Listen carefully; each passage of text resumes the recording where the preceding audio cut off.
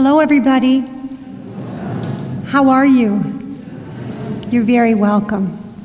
There's a little bit of hope in our sunshine today, so we're grateful for that, and we'll take it, won't we?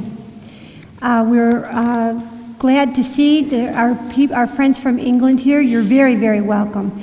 Now we're going to talk about a couple things tonight, and I'll start with this.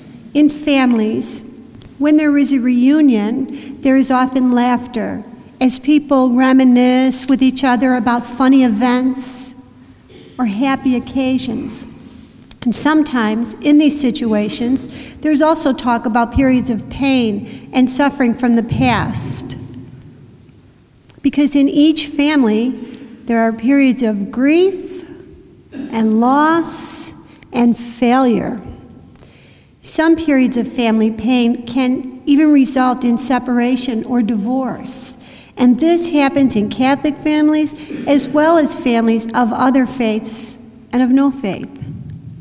Everyone involved suffers in these instances, and we trust in God's healing, of course. But I want to speak briefly to single parents who are raising children alone. Maybe you've been abandoned. Maybe there was an addiction or the family became unsafe physically or mentally. Or maybe your spouse simply walked away. Maybe your spouse died. Regardless, you're alone, and God is asking you to bring up the children that He has sent to you. Single parents represent a group of people with a very special call that is dear to heaven. They are providing formation for children as one person instead of two. And I know that many single parents feel terribly lonely and isolated. And I know that sometimes they feel, especially in the cases where there is separation or divorce, that their dignity has been reduced. But this is not how Jesus views this. Jesus was stripped of everything, and He retained His dignity as a child of God. And however you, the single parent, may have been treated by others, Jesus views you as dignified, necessary, and hopefully open to His call to be faithful apostles. Jesus is 100% committed to helping single people provide stability and loving Christian formation for the children God has sent them. I have seen mothers throwing baseballs with their sons. I have seen fathers lost in the bakeware departments of stores. This father said to me, a little perplexed, "The girls like to bake, so I have to buy them some baking pans. They make an awful mess, but they seem to need to do it." He was so right, and this mother was right, and they were both compensating in a healthy way for the absence of the other parent. One divorced mother told me, quite honestly, "I definitely used to judge people getting divorced until it happened to me." Another told me, "When my husband left, I just assumed that Jesus had left me too." And she looked so puzzled and she said, "Why would I have thought that?" But this is where her pain took her, to abandonment by Christ.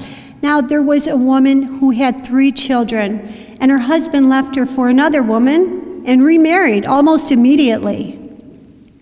She experienced the most terrible confusion and anguish and entered into a period of the greatest pain. Soon after, she understood something. She understood that Jesus was with her and that He Himself would be the head of her household and the father of her children in the home. So she put a big picture of Jesus Christ, the returning King, in her living room. And she often pointed to Him and she said, "He is the boss of this house. Whatever it is, He will have to deal with it." Well, after a period of this, I saw her again, and she was transformed.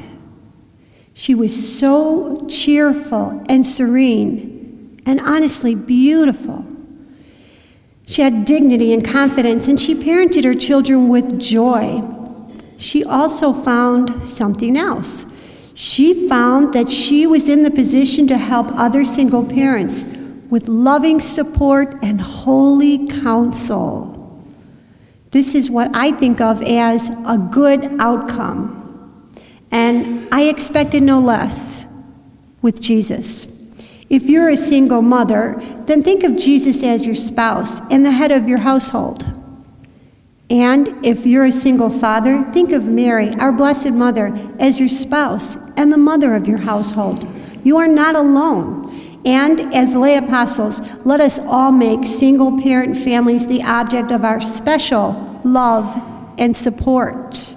I think Jesus would be happy if we did this for him, and if we as an apostolate were known for supporting single parent families. And for all of us, when you find yourself with a single mother or a single father, it's good to let them talk about their children and to muse out loud about their children's struggles or what have you, because they don't have somebody else to do this with. We can be the loving listener who rejoices with them when a child is doing well, or reassures them when a child doesn't seem to be doing well. I want to talk more next month, I hope, about that. But, in a family, it is good to self-examine, and the family of the church is no different. It is good that the church, as she emerges through time, examines herself and determines what she needs to shed and what she needs to keep, what she needs to grieve, and what she needs to celebrate. But it seems to me that there are a lot of people looking backwards right now, and they're examining the past. They long for good times and lament past triumphs to such a degree that they may have their backs to the future. You would think there was nothing to do in the present and that there were no triumphs in front of us. Lay apostles, I think we have enough people examining the past. Let us, as an apostolate, look forward with Christ to service in this day in preparation for tomorrow's triumph. God is calling us to a holiness that is as serious as it is necessary. Remember that the plan for renewal rests in our willingness to let Jesus possess us and flow through us. Many will begin walking on this path to abandonment, but not everybody keeps walking. Now, what is our role of service? Well, only Jesus Christ can tell us that. And at this time, during Lent, Jesus speaks to us through his sacrifices and his suffering. He speaks to us from the cross. And in order to be abandoned to him, we must each be interested in his pain. If we spend time with Jesus in front of the crucifix, in silence, in contemplation, something wonderful will happen. As we study his crucified condition and become interested in his pain, Jesus will begin to whisper into our soul. This is, as I've often said, the beginning of intimacy. Many people are willing to share joy and triumph, but far fewer are willing to accept anguish and disgrace. And there is no greater bonding experience than the sharing of deep suffering and grief. If we want to get to know our returning King in a hurry, we will do this at the foot of the cross. It is a given for each of us that life will bring us sorrow and suffering. Nobody will escape it. And only if we know Jesus in the Passion will our suffering make any sense to us. If we remember the verse of Scripture, Jesus wept. we will understand the link between each one of us and Jesus Christ in his humanity. Yes, if we stay with Jesus at the foot of the cross, like John, like Our Lady, like St. Mary Magdalene, he will begin to whisper into our souls. And perhaps he will start by whispering about the extent of his physical sacrifice. And then maybe he will whisper about his emotional abandonment, his loneliness, the terrible fear of disaster he experienced in the garden. He will possibly illuminate for us the pain he felt of betrayal as he looked down from the cross and saw that 11 of his 12 apostles were somewhere else. Such cruelty and coldness from the crowds. Imagine, most of these people didn't even know Jesus, and yet they screamed for his death. Remember why John was there. John showed up for dinner on Holy Thursday, and on Good Friday, he stayed. John showed up and he stayed. The Bible tells us this. The Bible doesn't tell us how John felt, but I think that John must have been afraid, terrified perhaps, that they would kill him too. And I think that at the moment of crucifixion, John might have doubted God's plan for the king, or for the king's mother, or for this great plan that Jesus had talked about. But all we really need to know is that John was there and that he stayed, and the rest is details. And it's the same with you and I. We think of our Blessed Mother. The Bible tells us that she was there. We often see the image of Our Lady holding her crucified son in her arms. How many parents have looked up to heaven with a suffering child and said, "What kind of a plan is this for my son? What kind of a plan could this be for my daughter?" But the Bible tells us that Our Lady remained throughout her son's anguish. And then we know Our Lady served the emerging church. And the church wasn't perfect then, and it isn't perfect now. The church then was emerging, and she is still emerging.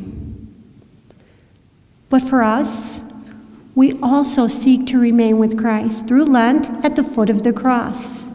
And if we pray there, Jesus can introduce us to his suffering. He can help us to see perhaps where we are causing him pain, where we are failing to trust him, or where we hurt him through our difficulty being patient with those around us, or through a pattern of sin, or maybe through a pattern of judging others. Jesus will show us how to be holier, and he will do this at the foot of the cross. Now we think, what other whispers emanate from the broken body of our King? I believe that when we have learned how to listen to Jesus, he can show us the reality of his church on earth and our role in it. He can share his grief at disunity and his gratitude when we work in love alongside each other. One thing is for sure, Jesus wants us to be hopeful.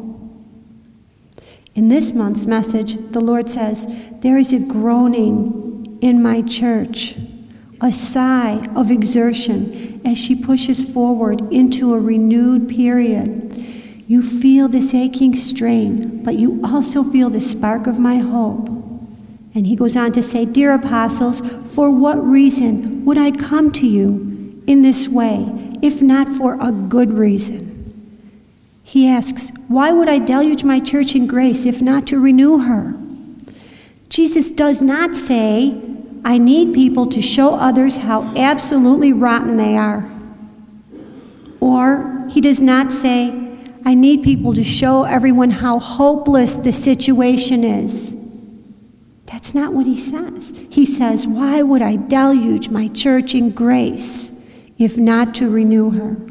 He goes on to say, you are the heralds of my salvation. Does a herald look downhearted and hopeless? One who heralds the king's return stands with eyes alight, filled with anticipation and happiness. Now, Father Dare is going to read that, but I wanted to highlight it for you because do we look like that? Is that how people would describe us? Do others look at us and see anticipation and happiness? Jesus died on the cross not so that we could understand death, but so that we could understand life. The church is emerging. We have to fight for her and defend her and protect her. We must love, of course, our priests and our bishops. The apostles, let's make sure we are willing to stand up and be counted in this time. Jesus is so grateful for this. So now, for the remainder of Lent, maybe we could each give Jesus 10 minutes a day, sitting in front of a crucifix, just looking at him. Just look at Jesus and be with him in his suffering, in silence. And maybe we could say, Jesus, teach me. I want to learn. Jesus cannot resist this prayer. He will teach us, and we will know that we are loved.